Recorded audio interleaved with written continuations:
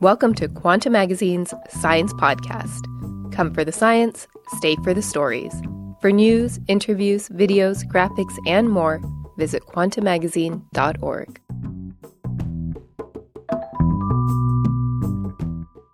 This week on the podcast, an adaptation from Genius at Play, a biography of John Conway, a mathematician who claims he's never worked a day in his life.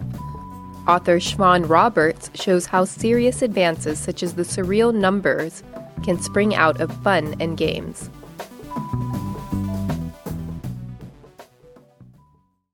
A Life in Games by Siobhan Roberts. Gnawing on his left index finger with his chipped old British teeth, temporal veins bulging and brow pensively squinched beneath the day before yesterday's hair, the mathematician John Horton Conway unapologetically whiles away his hours, tinkering and thinkering, which is to say he's ruminating, although he will insist he's doing nothing, being lazy, playing games. Conway found fame at Cambridge, where he was a student and professor from 1957 to 1987. Now based at Princeton University, Conway, 77, claims never to have worked a day in his life. Instead, he purports to have frittered away reams and reams of time playing. Yet he is Princeton's John von Neumann Professor in Applied and Computational Mathematics, now emeritus. He's a Fellow of the Royal Society, and he is roundly praised as a genius. The word genius gets misused an awful lot, said Percy Diaconis, a mathematician at Stanford. John Conway is a genius, and the thing about John is he'll think about anything. He has a real sense of whimsy. You can't put him in a mathematical box, he said. The hoity-toity Princeton bubble seems like an incongruously grand home base for someone so gamesome. The campus buildings are Gothic and festooned with ivy. It's a milieu where the well-groomed preppy aesthetic never seems passé. By contrast, Conway is rumpled with an otherworldly mien, somewhere between the hobbits Bilbo Baggins and Gandalf. Conway can usually be found loitering in the mathematics department's third-floor common room. The department is housed in the 13-story Fine Hall, the tallest tower in Princeton. Inside, the professor-to-undergrad ratio is nearly 1-to-1. With a querying student often at his side, Conway settles either on a cluster of couches in the main room or a window alcove just outside the fray in the hallway, furnished with 2 armchairs facing a blackboard, a very edifying nook. Conway's contributions to the mathematical canon include innumerable games. He's perhaps most famous for inventing the game of life in the 1960s. The Scientific American columnist Martin Gardner called it Conway's most famous brainchild. This is not Life, the family board game, but Life, the cellular automaton. A cellular automaton is a little machine with groups of cells that evolve from iteration to iteration in discrete rather than continuous time. In seconds, say, each tick of the clock advances the next iteration, and over time, behaving a bit like a transformer or a shapeshifter, the cells evolve into something, anything, everything else. Life is played on a grid like tic-tac-toe, where its proliferating cells resemble skittering microorganisms viewed under a microscope. The game of life is not really a game, strictly speaking. Conway calls it a no-player, never-ending game. The recording artist and composer Brian Eno once recalled that seeing an electronic game of life exhibit on display at the Exploratorium in San Francisco gave him a shock to the intuition. The whole system is so transparent that there should be no surprises at all, Eno said, but in fact there are plenty. The complexity and organicness of the evolution of the dot patterns completely beggars prediction, he said. Life was among the first cellular automata and remains perhaps the best known. It was co-opted by Google for one of its Easter eggs. Type in Conway's Game of Life, and alongside the search results, ghostly light blue cells will appear and gradually overrun the page. Practically speaking, the game nudged cellular automata and agent-based simulations into use in the complexity sciences, where they modeled the behavior of everything from ants to traffic to clouds to galaxies. Impractically speaking, it became a cult classic for those keen on wasting time. The spectacle of life cells morphing on computer screens proved dangerously addictive for graduate students in math, physics, and computer science, as well as for many people with jobs that provided access to idling mainframe computers. A U.S. military report estimated that the workplace hours lost clandestinely watching life evolve on computer screens cost millions of dollars. Or so one Life legend has it. Another purports that when Life went viral in the early to mid-1970s, 1/4 of all the world's computers were playing. Yet when Conway's vanity strikes, as it often does, and he opens the index of a new mathematics book, casually checking for his name, he gets peeved that more often than not, his name is cited only in reference to the game of Life. Aside from Life, his myriad contributions to the canon run broad and deep, though with such meandering interests, he considers himself quite shallow.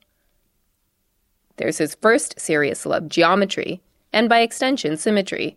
He proved himself by discovering what's sometimes called Conway's constellation, 3 sporadic groups among a family of such groups in the ocean of mathematical symmetry.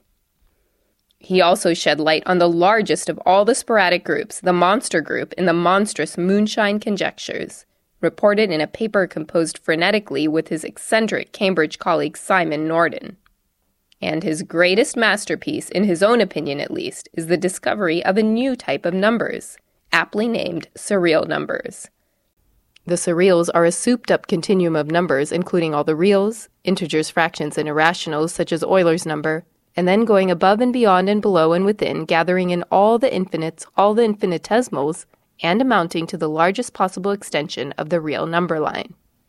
In Gardner's reliable assessment, the surreals are infinite classes of weird numbers never before seen by a man, and they may turn out to explain everything from the incomprehensible infinitude of the cosmos to the infinitely tiny minutiae of the quantum.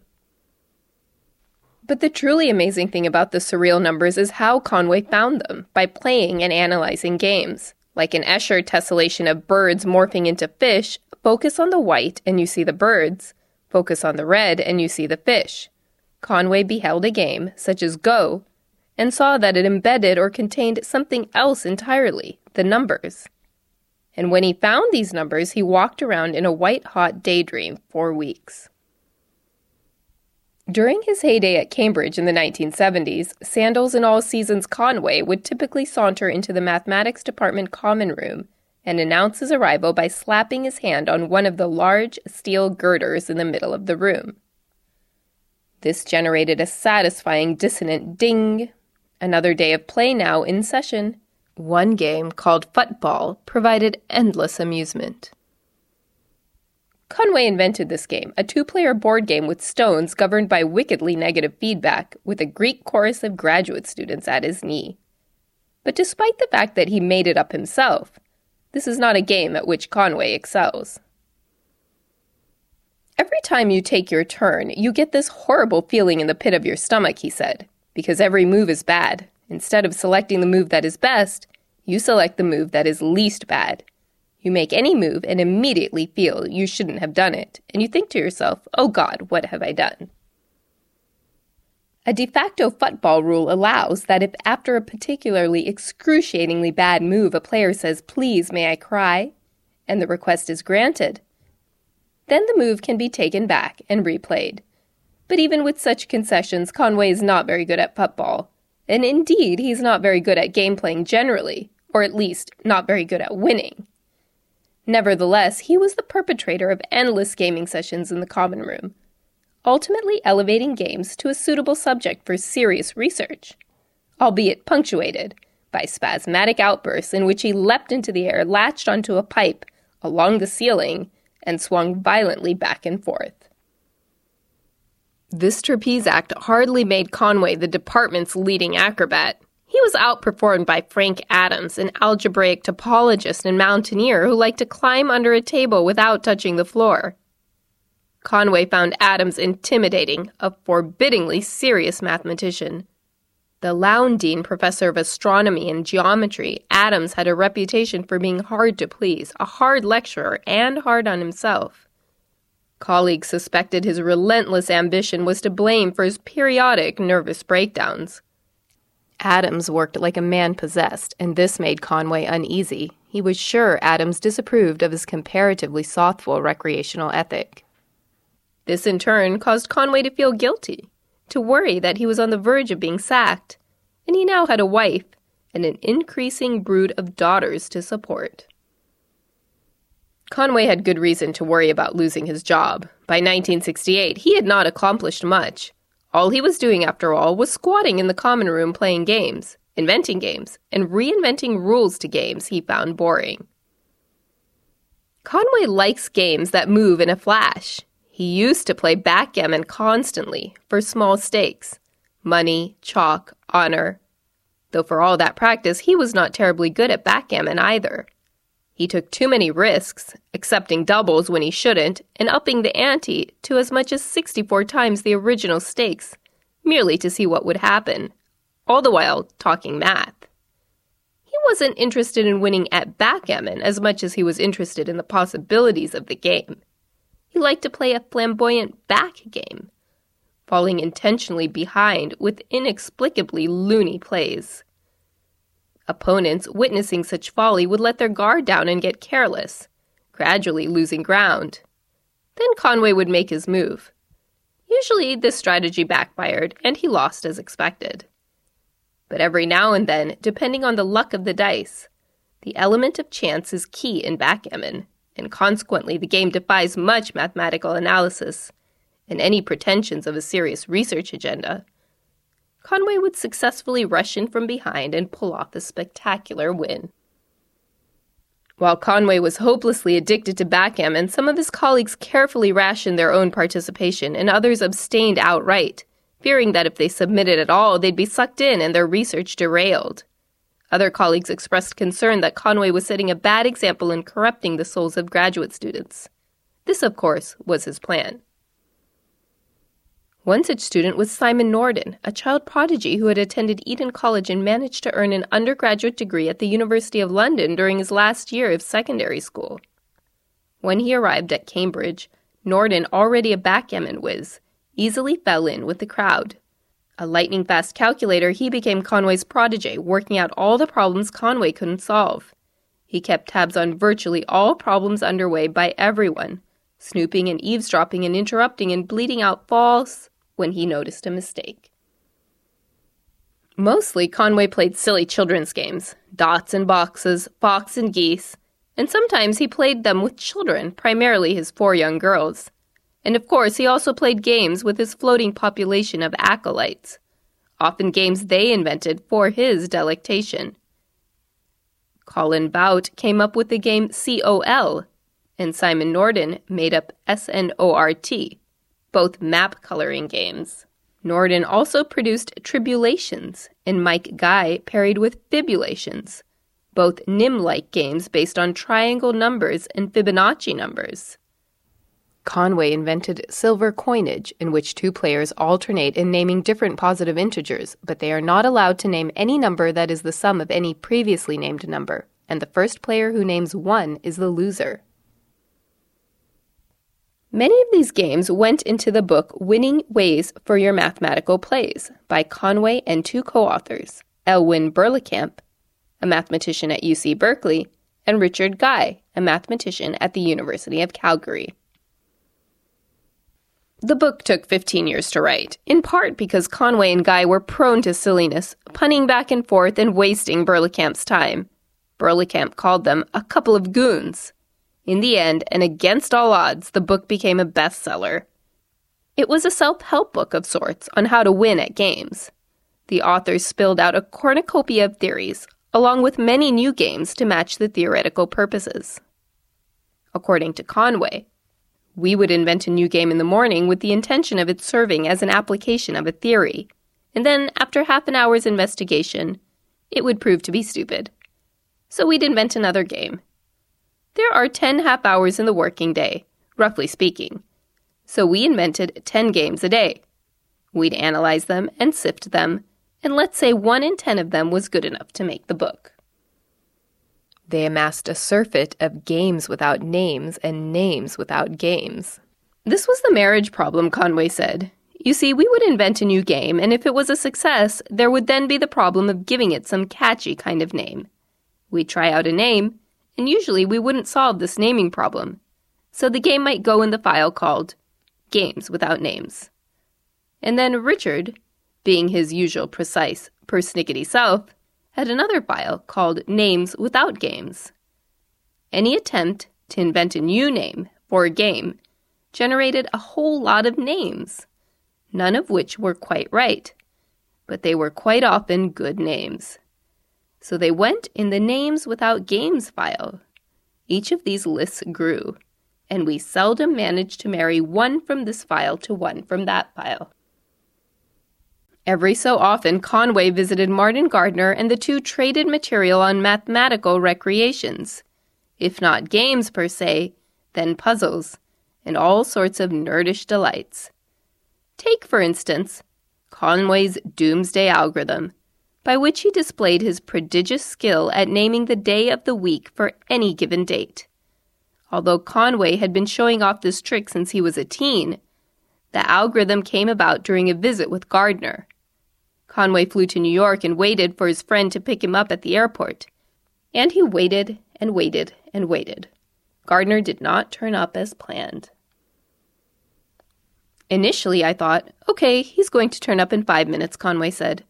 But I waited there a hell of a long time, probably an hour, I don't know. And I had started to think, well, what happens if he doesn't turn up? I didn't have a phone number for him, and it wouldn't matter if I did because I didn't know how to work the American payphone system. So the easiest thing to do was to just sit there and hope. More than 2 hours late, Gardner came running in, waving madly from the far end of the arrivals terminal, apologetic and promising. You'll forgive me as soon as you know what I've just discovered. He'd been at the New York Public Library, where he had found a note published in an 1887 issue of Nature magazine, to find the day of the week, for any given date. It was sent in by Lewis Carroll, who wrote, having hit upon the following method of mentally computing the day of the week for any given date, I send it to you in the hope that it may interest some of your readers. I am not a rapid computer myself, and as I find my average time for doing such questions is about 20 seconds, I have little doubt that a rapid computer would not need 15. Gardner couldn't resist photocopying this choice find, but there was a long queue at the copy machine. He got in line. The line moved slowly. By the time it became apparent that he was bound to be late picking up Conway, he'd already invested 30 minutes, and he figured another 15 would suffice. He felt it was worth the wait, and he knew Conway would agree. When they finally arrived at Gardner's home, Gardner went straight to his file cabinets and produced 20-odd articles about working out the day of the week for any given date. The Lewis Carroll rule, in his view, was the best yet. All the same, he turned to Conway and said, John, you ought to work out an even simpler rule that I can tell my readers. And so, during what Conway refers to as the long winter's nights, after Mr. and Mrs. Gardner had toddled off to bed, though the visits were always in the summer, Conway thought about how to work out the day of the week in a way he could explain to the average anyone on the street. He was still thinking during the flight home and back in the common room when he hit upon a method he called the Doomsday Rule. The algorithm requires only addition, subtraction, and memory. Conway devised a mnemonic method of sorts whereby as you work through the algorithm you store all the necessary information on the fingers of your outstretched hand. Outstretched so as to better bear the burden of the megabytes, and in order to remember a certain important piece of information about the date in question, Conway bares his teeth and bites into his thumb really hard. According to Conway, tooth marks must be showing. That way the thumb remembers. And whenever I lecture on this, I go to someone in the front row and ask them to certify that they can see the tooth marks. It really does help. You can't get serious people to do it because they think it's childish. But the point about doing it is that this whole business occupies quite a substantial part of your brain. And then you forget what the person said their birthday was. This way the thumb remembers how far the birthday was from the nearest doomsday, and your thumb is perfectly capable of remembering that for you. Over the years, Conway has taught the Doomsday Rule to thousands upon thousands of people, and on occasion as many as 600 or so at a time, all crammed together in a conference hall calculating each other's birthdays and biting their thumbs. And always endeavoring to be unreasonable, Conway was not satisfied with his easiest of algorithms. As soon as he designed it, he started improving it, with some doggerel poetry composed by Richard Guy. His main motivation was that he yet again wanted the rule to be as simple as possible, especially for the purposes of teaching. In addition to his regular visits, Conway had made a habit of summarizing his recreational research in lengthy letters to Gardner. He'd feed a hefty roll of foolscap, like butcher paper, into his typewriter and type out an ongoing stream until it was long enough to send. 3 or 4 feet would be long enough, he figured, though Gardner cut up one letter into the equivalent of 11 legal-size pages. Conway typically began his letter with a preamble. Then he'd launch into research updates, beginning with, say, his solution for dividing cake, then moving on to a new wire and string puzzle, and then the bulk of the letter given over to Sprouts. The following game was invented a fortnight ago on a Tuesday afternoon, Conway wrote in one letter. By Wednesday, it had infected our maths department beyond recall. Even the secretarial staff had succumbed. We started with n spots on a piece of paper. The move is to join 2 of these spots, which are allowed to be the same spot, by a curve, and then to create a new spot on this curve. The curve must not pass through old spots, nor may it cross old curves, and at no time may any spot have more than 3 arcs emanating from it. In normal Sprouts, a player who cannot make a move loses, so that the object is to move last. In Misere Sprouts, the last player loses. Sprouts, invented with his graduate student Mike Patterson, became the subject of a Scientific American column published in July 1967. Working on the column, Gardner wrote back to Conway for more details on the genesis of the game. I predict that it will become such a standard, well-known game that it will be of interest to record a few details about the circumstances surrounding its invention, Gardner wrote. Could you supply a few details? Doodling during a lecture? If so, what lecture? Doodling over glasses of beer? Conway replied, We were doodling long after tea time in the department common room trying to invent a good pencil and paper game. This was some days after I'd more or less completely analyzed the Lucasian game. An old game also with spots, but with no new spots added, so it doesn't sprout. It originally came from a rather complicated game about folding stamps, which Mike Patterson had put into pencil and paper form, and we were successfully modifying the rules. At one point, Mike said, why not put a new spot in the middle? And as soon as this was adopted, all the other rules were discarded. The starting position was simplified to just n points, originally 3, and Sprouts sprouted.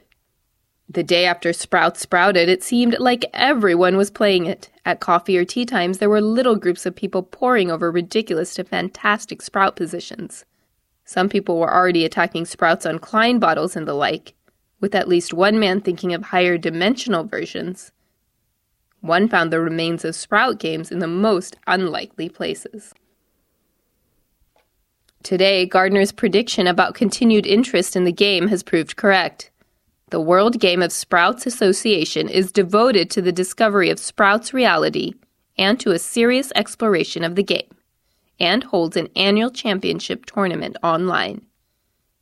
For humans only is one of the rules, since extensive computer analysis of the game over the years inspired some to enter their computer programs in the tournament rather than themselves.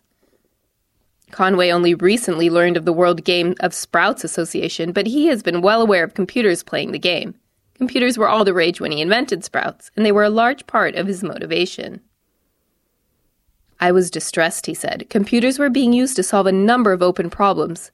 Computers could solve problems standing for 100 years. We wanted to invent a game that would be hard to analyze by computer. Although it took a while, in the early 1990s, a trio from Bell Labs and Carnegie Mellon University produced a paper documenting a computer analysis of Sprouts, analyzing the winning strategy for games with up to 11 spots. Beyond n equals 11, their program was unable to cope with sprouting complexity, Gardner reported back to his readers. Decades later, a pair of French students wondered whether the 11-spot record was beatable. As a hobby, they developed software called Glop. They produced a doctoral thesis on the subject, and they claimed to have solved Sprouts games with up to 44 dots. When Conway heard this, he was somewhat curious, if incredulous. All these games provided raw data when Conway's surreal number theory was in development.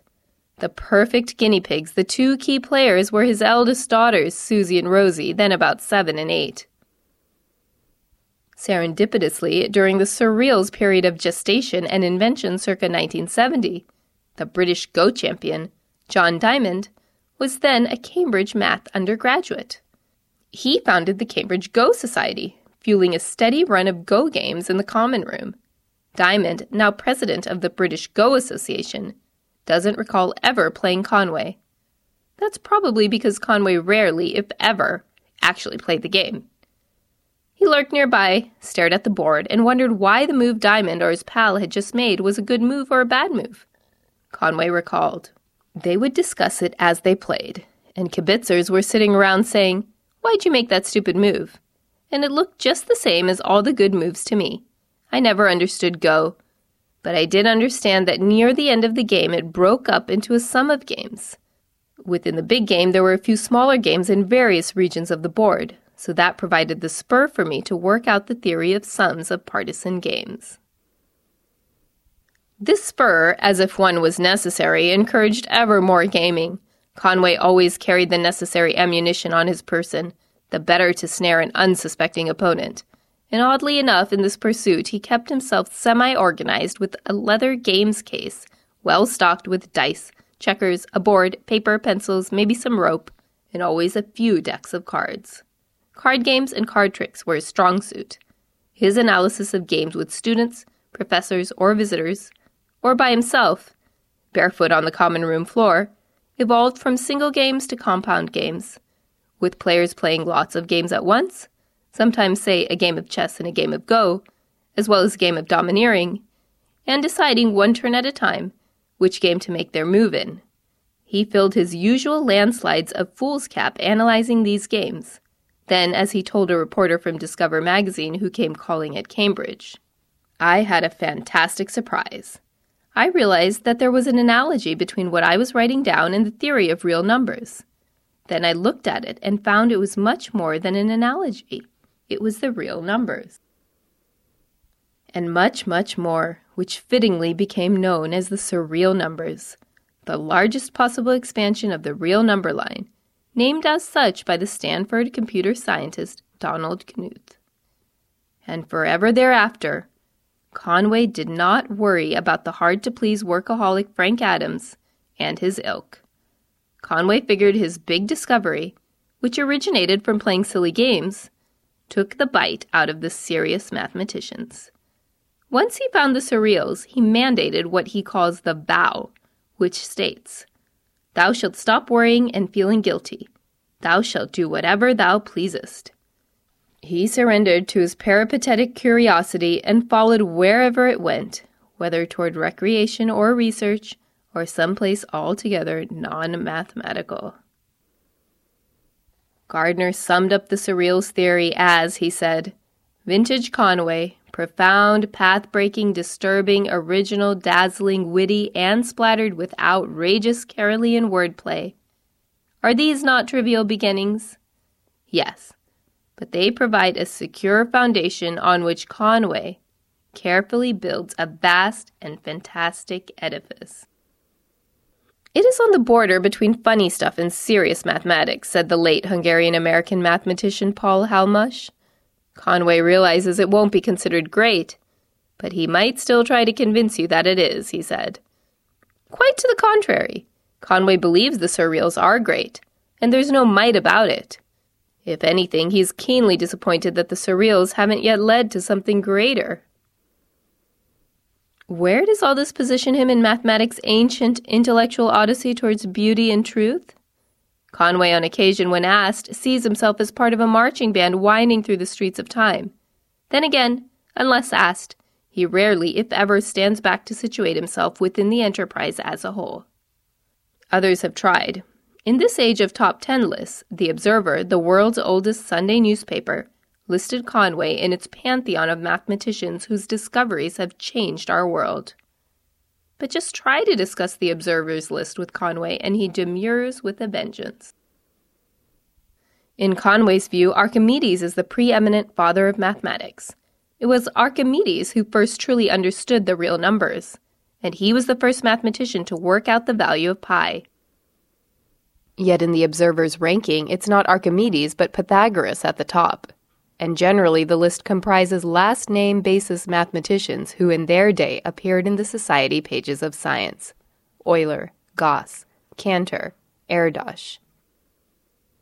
Conway comes in toward the end, followed by Perelman and Tau, both of whom have been in the news lately.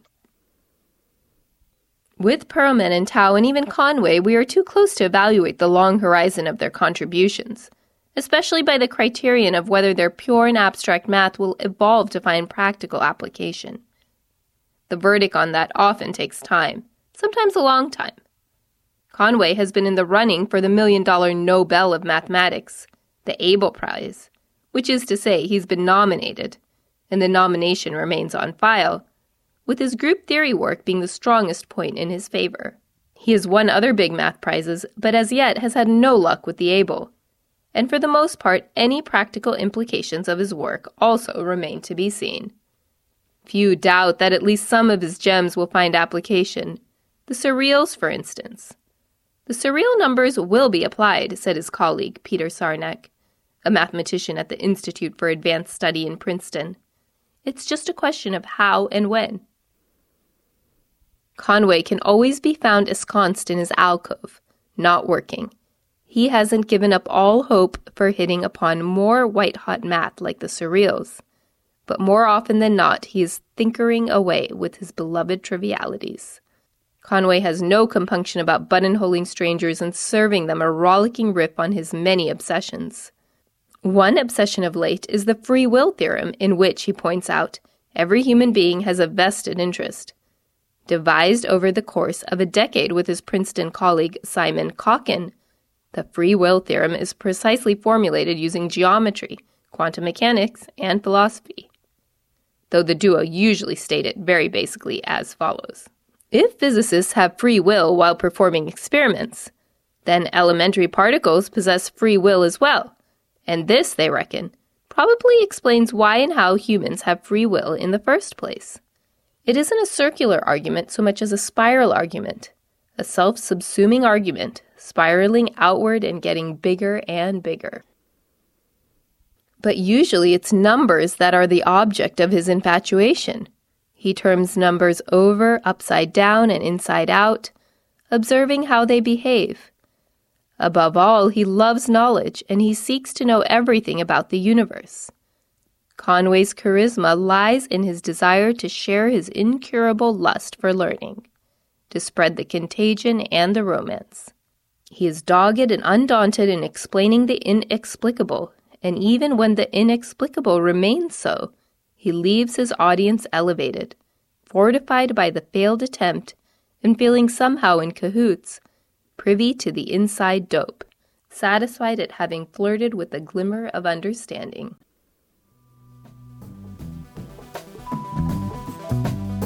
You're listening to Quanta Magazine's Science Podcast with music by Poddington Bear. I'm Cynthia Banu. For news, interviews, graphics, and more, visit quantamagazine.org.